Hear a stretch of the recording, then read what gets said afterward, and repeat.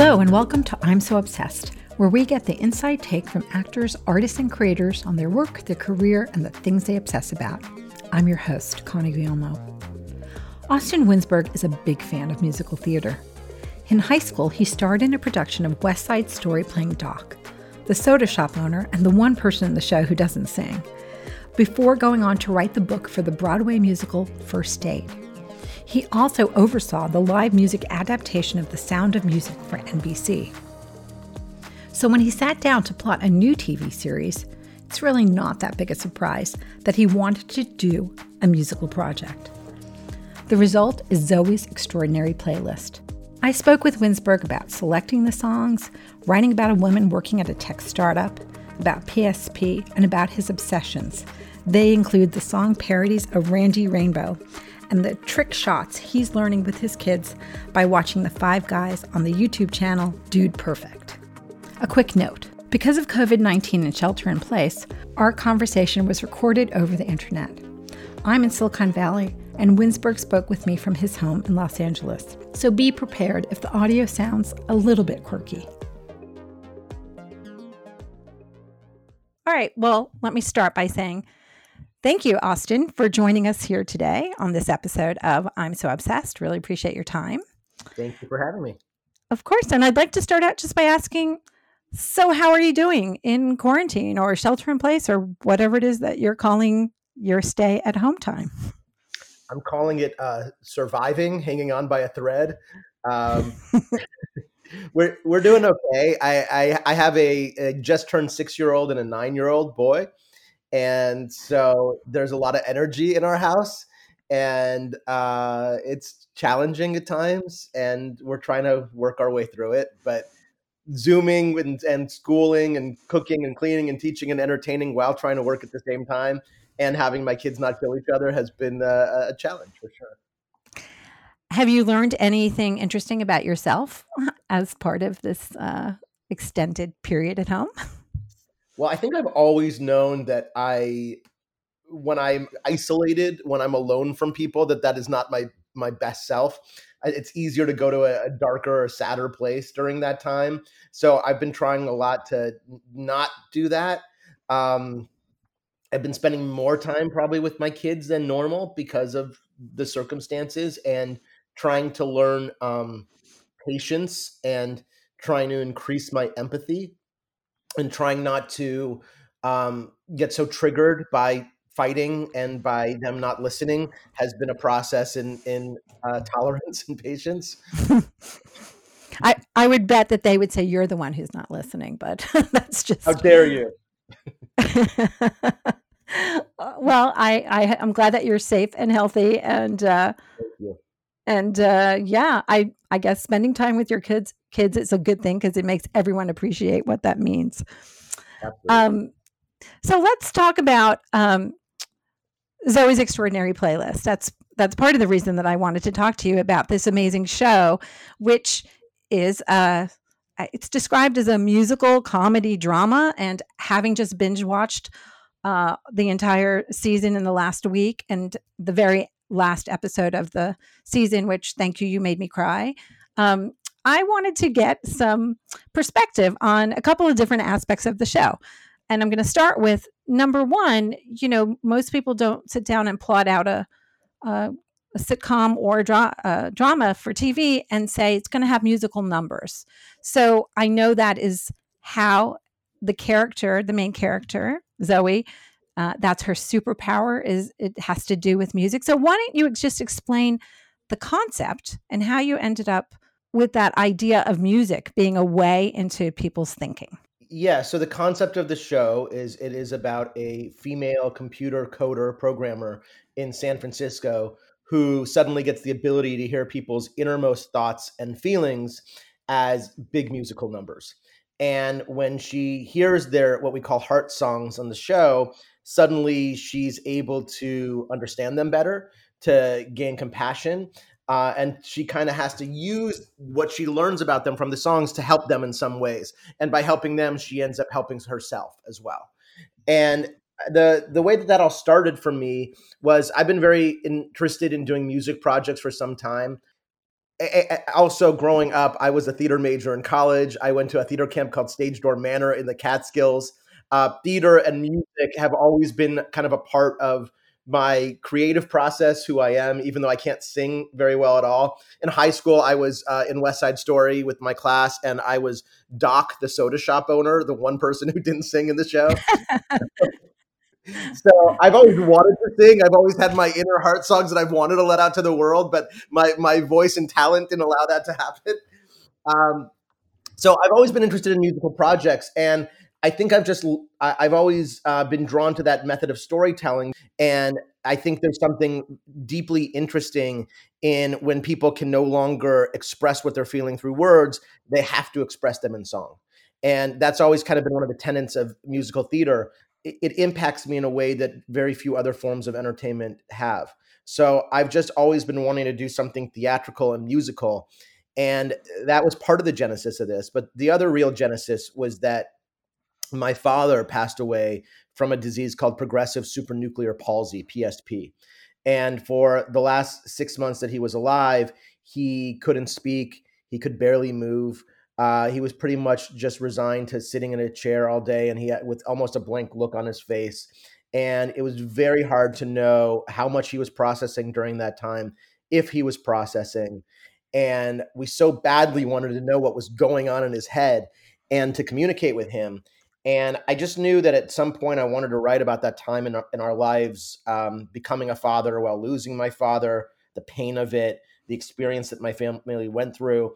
And one day I was just thinking, what if the way that my dad saw or experienced the world during that time was through musical numbers? And somehow the idea of that, instead of seeming sad or depressing or tragic as what I felt our experience was, it actually made me smile and it gave me a little bit of joy. And from that basic idea, that became the genesis of Zoe's. So I could talk more about how it all developed from there, but it really came from this idea of seeing what was going on in my dad's head during that time. Well, I think the trying to find a connection to your father, I mean, that is one of the most obviously beautiful threads throughout the entire series, and that is what makes Zoe's gift a superpower, that she could connect with someone who is now disconnected from being able to communicate with the rest of the world. I'm curious, was your father, did music have any way to reach your father, or is that just your problem solving, in an ideal world, you wish that you could have had that superpower? My father definitely liked music. I remember listening to a lot of Paul Simon growing up, and Willie Nelson and Hank Williams. There was kind of a slight country music bent to what he liked. But music was something that was in our house. It wasn't, my father was an interior designer and an architect in Los Angeles. But definitely we would listen to music in the car and the radio, and he enjoyed music. I think it just, for me, was probably more about tying together the things that I was interested in and wanting to do a musical project. And I hadn't seen a musical project on TV that felt tonally like what I was picturing in my head. There's a couple musicals that I was really inspired by. These are smaller musicals that were on Broadway. One was called Next to Normal. And there was another musical called Falsettos. And these are smaller musicals that deal with sort of family conflict and deal with real familial issues, but in a musical way. And I just hadn't seen kind of a grounded, emotional musical comedy in the way that I was picturing in my head.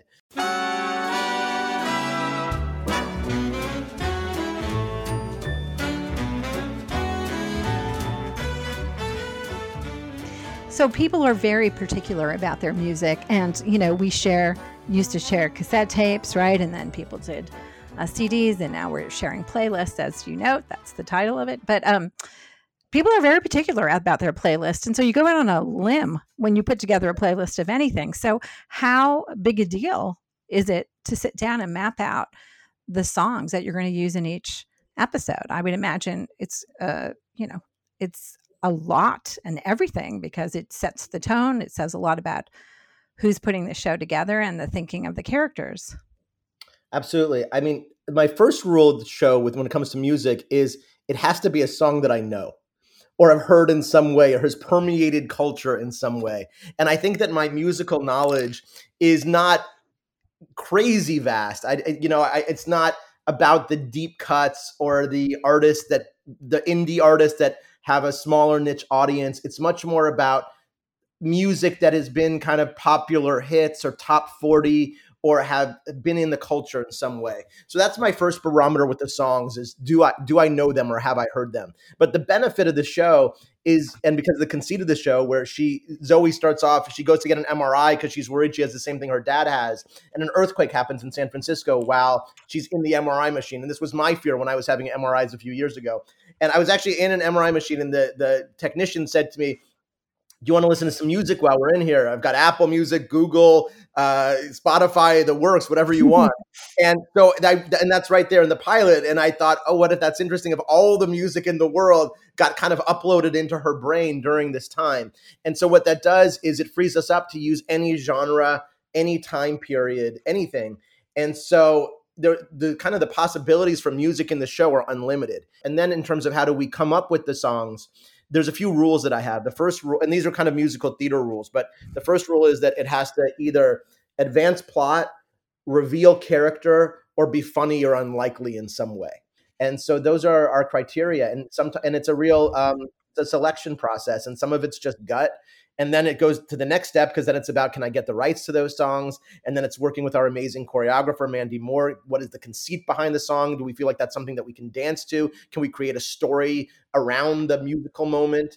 And then we work with I work with our executive music producer, Harvey Mason Jr., on how do we want it to sound? Because we're doing our own re-records of all the songs. So how much do we keep the integrity of the melody? How much should we keep the instrumentation? If it's an older song, or there's certain things that we want to do to make it sound a little bit more modern? Do we want to slow down the pace or the tempo?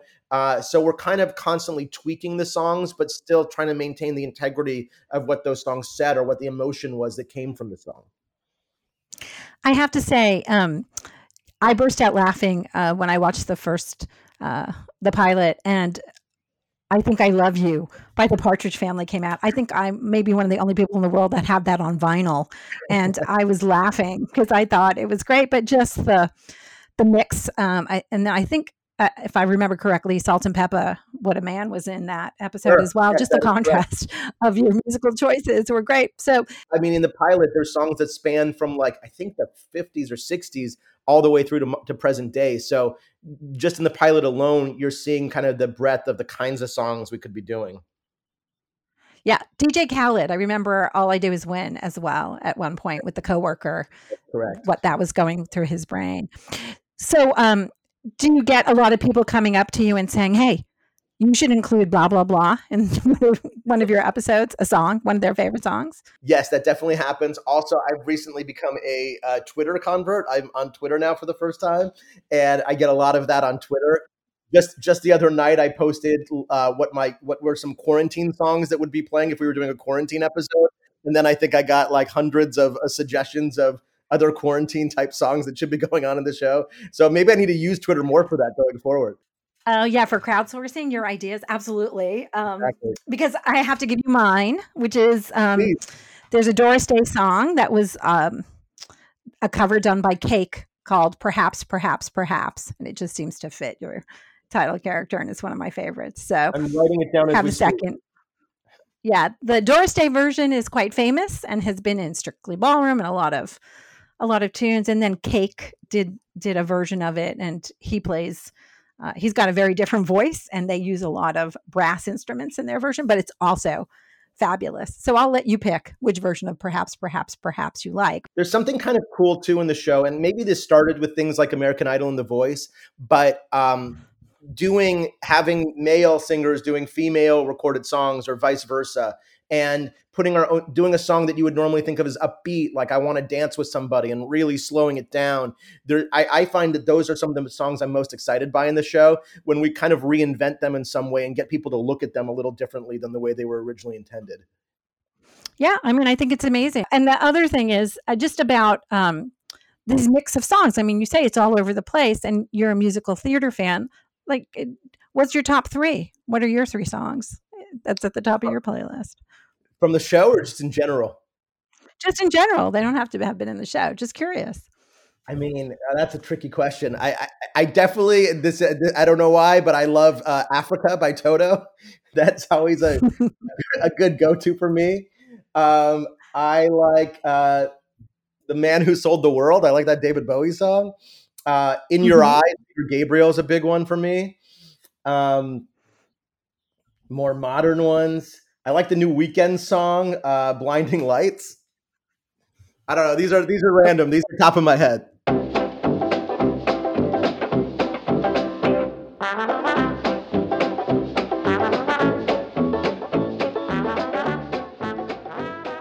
You have your the star Zoe is a programmer in San Francisco, and as the editor of a tech site based in San Francisco, I mean, you definitely nail a lot of the components. The serial choices are very funny, and the whole open space with bright colors and wood, interesting wood art over conference tables. But why was it important that she be a programmer who, is a 1 and 0 kind of thinker? Maybe that was your reason for doing it, but yeah, why is the star a programmer? That's exactly right. I mean, I guess I could think of it a little bit like Peter Parker and Spider-Man.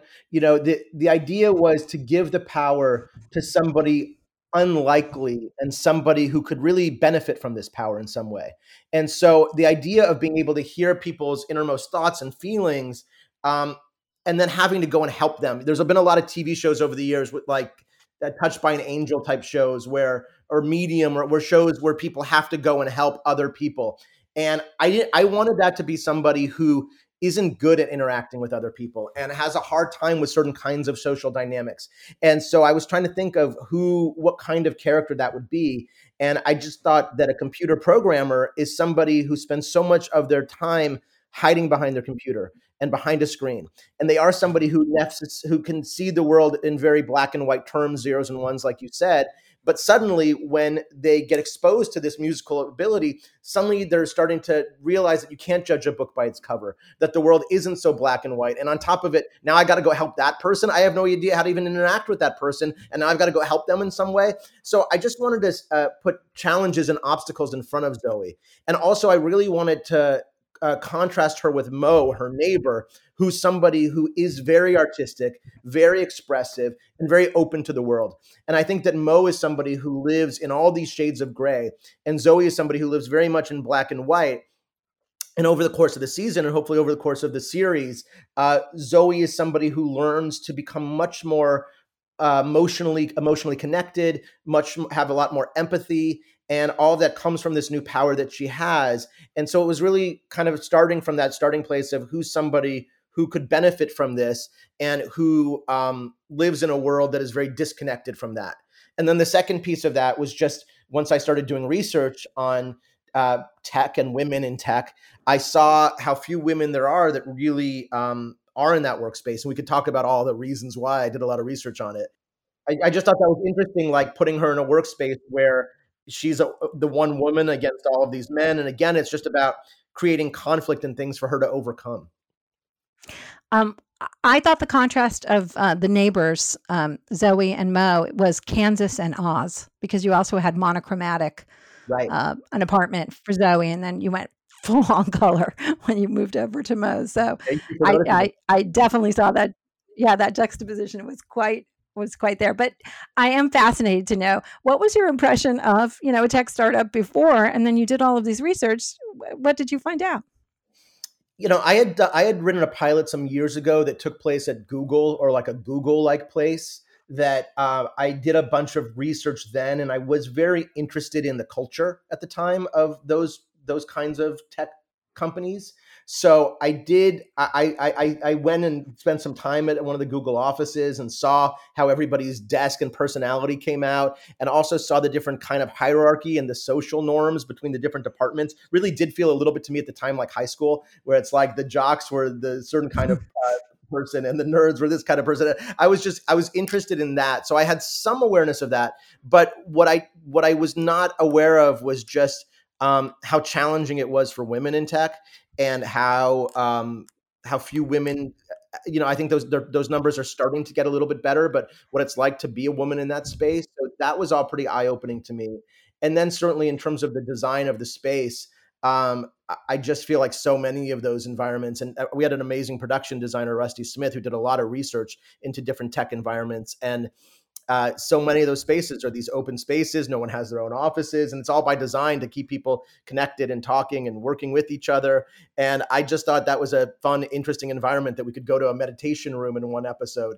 That there's this. Right. I was always most drawn to the different food buffets. I mean, I was blown away at Google at all the different food options. So I feel Right. like and then the game areas too, like they create these fun environments in a way to keep people to stay there longer and to create a pleasant work environment where they want to stay. So I just always was fascinated by those types of environments. So you've put this world in, you've set your character in a world where people are not known for their emotional expressiveness. She has to solve problems based on musical cues. And I also love it that she doesn't know all the songs. Like she didn't know Van Morrison in one of the episodes and had to go Google who he was. And I imagine that's intentional as well. Again, it's part of her sort of not being connected to pop culture, not being connected to culture and music and the art. She'd rather listen to a podcast than listen to music. And it's part of, part of my philosophy is culture and art are so important and necessary and such, especially in times like now, that sort of any kind of creative artistic expression coming out. So I like the idea, and especially because she's also a little bit younger too. Certainly artists from another generation or something, she'd have no awareness of that. And I just thought that that was interesting that Mo, who's the DJ, is an encyclopedia of music, and Zoe knows almost nothing. And there have definitely been times in my life where I'll be with friends where they'll try to introduce me to some band that I've never heard of. And I just think that that's comedic and interesting to have a character who is kind of always kind of one step behind when it comes to that stuff, and having to analyze the music or the lyrics to understand what's going on because of her very structured mind, pragmatic mind. I don't know. It seemed comedic and interesting to me. It's definitely funny. I love it. You filmed this series, I imagine, before the pandemic took hold. Is that right? Was it all done before we ended up where we are today?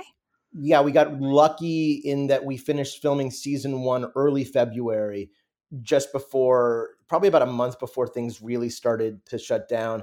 And then I just had some post stuff I had to do remotely. I had to just some of the editing and some of the sound stuff. Well, and I ask you that because I saw an interview you gave recently just about the last episode, which is, on the one hand, it's sad. It definitely makes you cry. But on the other hand, it's not meant to be sad. It's meant to be, showing that life moves on, and people coming to terms with death. But it's an interesting time to bring that episode to life, given everything that's happening around us. And so, what has been the reaction and the perception that you've heard of from people? I mean, like I told you, I cried. I'm not ashamed to admit that. Anybody who doesn't cry doesn't have a heart, as far as I'm concerned. But just the timing for it is super interesting. So certainly in the writing of the last episode, at the last table read while we were shooting certain scenes, when I watched the first cut of it, I cried multiple times. So you're not alone. I think that was what surprised me about the finale. Is several times throughout the season, people would reach out to me, especially people who had lost family members to PSP, progressive supranuclear palsy, or had family members who were dealing with it, which was the first surprise to me because the disease itself is pretty rare. So I wasn't expecting that kind of outpouring. But then something happened when the final episode came out where the outpouring was just much, much greater. And there were a lot of people reaching out about how emotional they were, and some people thanking me, which was interesting, unexpected. But I think people are all looking, we're in a vulnerable time right now. And a lot of people are trying to figure out how to process grief and understand loss. And it's just easy for people to feel very alone and disconnected right now and scared. And so I think both the crying, which is maybe cathartic or therapeutic in some way, and then the connectivity and hopefully a little bit of the uplift of the last act of that episode, it just gives people some degree of hope and maybe feeling that they're not so alone and that we all go through this.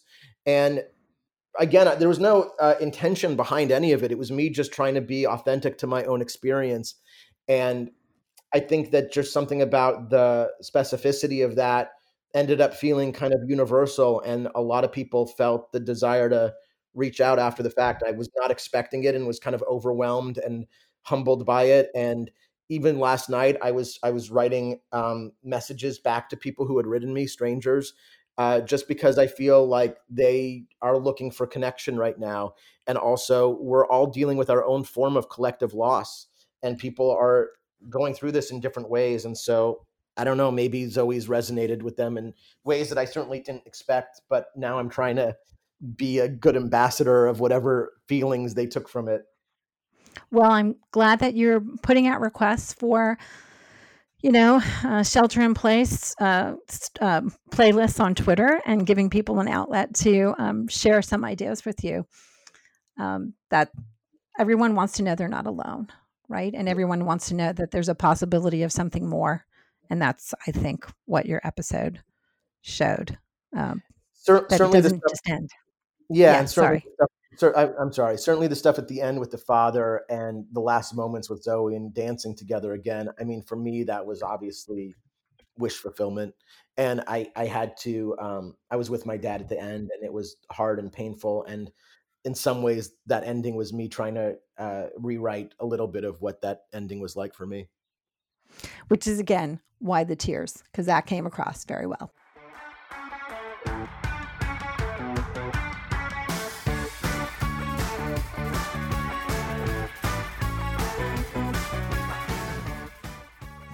Okay, on a happier note, Yes. I started out by saying that the name of this podcast is I'm So Obsessed.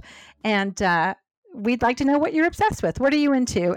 It doesn't sound like you're a big tech person because we're helping you with your notifications, but what are you into? Well, I'm kind of a pop culture guy, so I like watching a lot of shows and movies, and I have 2 young kids, so I'm taking in a lot of pop culture stuff with them. So I wrote down a few things that I'm kind of interested in right now. If you want to hear some of them. Absolutely. Go ahead. Well, there's a guy named Randy Rainbow. Randy Rainbow does these amazing song parodies, usually using musical theater songs, but not entirely musical theater songs. And they have, in the last few years, become rather political, but they're mostly just making fun of things that are going on in politics or things that the president says. And I just find that he does them all in his apartment by himself. And they are just incredibly smart and funny and insightful, no matter what your political leanings. I just think they're good parody and satire, and they're just very smart. So anytime a new Randy Rainbow music video comes out, I feel like it's like an exciting day.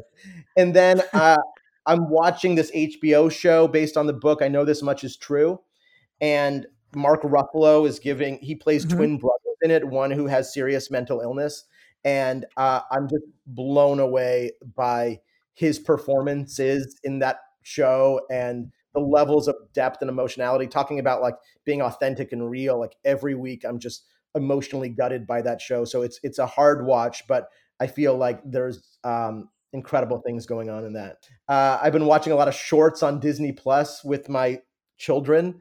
There's this one lava short that I think came on maybe before Moana, um, where Mm-hmm. there's a song that goes, "I lava you, you lava me," which now you see why I don't sing. But my son and I say that to each other now, so that's been a nice bonding thing for us. Well, it sounds like your eclectic taste in music has extended into your eclectic obsessions. And for that, I am grateful. Thank you for sharing that with us. One of the big themes and ideas in Zoe's is it's really about empathy and kindness.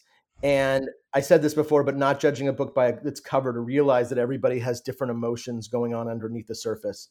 And I think that right now we're in a precarious time where everybody is struggling in their own way. So I would just ask for empathy and understanding. I see a lot of stuff on the news right now that feels very divisive, and a lot of anger. And I think that what's important is for people to take care of each other.